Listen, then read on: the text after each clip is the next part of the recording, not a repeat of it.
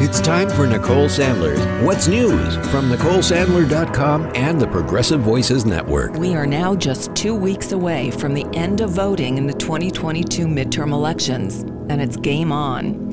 Florida's incumbent governor, Ron DeSantis, and his Democratic challenger, Charlie Crist, met Monday night for their only scheduled debate as early voting started across the state. Crist said that Santis's 2024 presidential ambitions are causing him to ignore the needs of Floridians.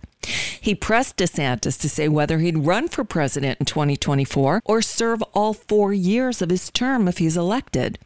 DeSantis would not answer. Crist, who served as a Republican governor of Florida before going to Congress as a Democrat, said he is the moderate voice that Florida needs. DeSantis touted his conservative credentials, saying he's proud of Florida's 15-week ban on abortion.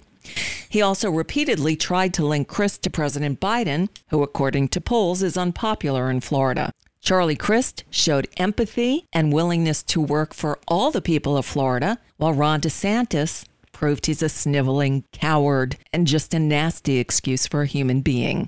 Tonight in Pennsylvania, meeting for their only debate this cycle, John Fetterman and Mehmet Oz, the candidates vying for the open Senate seat there. Also tonight, debates between the gubernatorial hopefuls in Michigan and New York. There will not be a gubernatorial debate in Arizona, as the Democratic nominee, Katie Hobbs, has refused to participate with her opponent, Kari Lake, who lies and is only interested in creating a spectacle rather than having a substantive policy discussion. Hobbs also said that the Arizona Republican primary debates made voters dumber.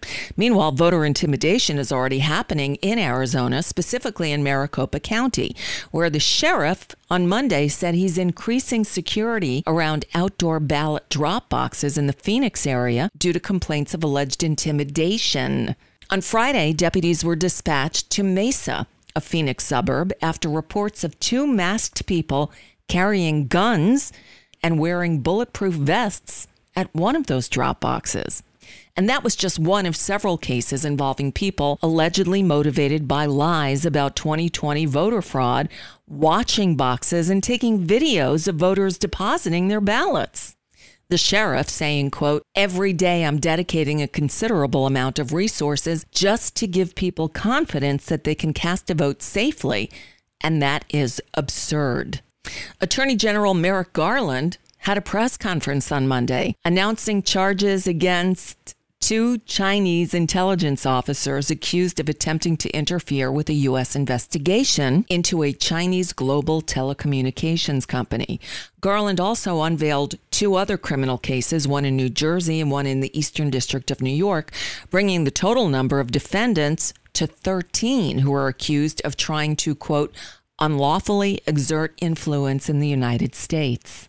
The Justice Department didn't identify the company involved in the telecommunications case, but the complaint against these defendants include details that match New York's prosecution of the Chinese telecom equipment maker Huawei, which the U.S. has charged with stealing trade secrets. As for all the people disappointed that the announcement wasn't concerning the former guy, the Attorney General did say that they don't comment on ongoing investigations. That one is ongoing. Just saying. Breaking news out of Russia today, where WNBA star Brittany Griner's appeal of her 9-year prison sentence was today rejected by a court. The basketball star has been in prison since her February 17th arrest on charges of entering Russia with vape cartridges, which her lawyer said were prescribed to her as part of treatment for chronic pain and other conditions. Just shameful. Speaking of shameful, Supreme Court Justice Clarence Thomas on Monday temporarily froze a lower court order for Senator Lindsey Graham to testify before an Atlanta, Georgia area grand jury who's investigating efforts by the former guy and his allies to reverse Trump's 2020 loss in Georgia. Clarence Thomas, who handles emergency requests from the 11th Circuit, which includes Georgia, put the case on hold while Graham fights the order. Fulton County District Attorney Fani Willis wants to question Senator Graham about phone calls he made to a Georgia election official following the 2020 election. Graham has argued he should be immune from testifying because his calls and meetings with Georgia officials were part of his duties as a lawmaker? In what universe? The district judge in a federal appellate court disagreed. Obviously, so do I. The Justice Department's deadline to respond is Thursday, so stay tuned. Another day, another shooting in America. This time a gunman opened fire at Central Visual and Performing Arts High School in South St. Louis on Monday, killing 2 people, a woman and a teen girl. Relatives identified the victims as health and phys ed teacher Jean Kuska and sophomore Alexandria Bell. 7 or 8 others were also injured, and the suspect, a 19-year-old, died after an exchange of gunfire with police. The shooter, whose name I will not say, graduated from that school last year. And yet another 16-year-old punk admitted on Monday that he shot fellow students at Oxford High School in Michigan last November, killing 4 of them and wounding 7. Again, I don't ever name cowardly mass murderers because one of their goals is to gain notoriety to where everyone knows their name. So nope. In this case, the shooter's lawyers entered the guilty plea for 24 charges, including terrorism and murder. Though he's a juvenile, he will be sentenced as an adult and could get life in prison. In this case, the shooter was a sophomore at the school. He fired 15 to 20 shots with a semi-automatic handgun. The day before the shooting, one of his teachers said this student's behavior was concerning. School officials asked his parents to take him home the day of the shooting, but they refused. Well, it's official. Now, former UK Prime Minister Liz Truss departed 10 Downing Street Tuesday morning, clearing the way for former UK Finance Minister Rishi Sunak, who won the Conservative Party's leadership contest on Monday and now takes over as Britain's next Prime Minister. Sunak, who is of Indian descent, is the first person of color to lead the British government. He's also 42 years old and now the UK's 3rd Prime Minister in 7 weeks. Sunak will have to unite a party reeling from scandals that forced Boris Johnson to resign 2 months ago, and then the bungled tax plan that killed off Liz Truss's leadership.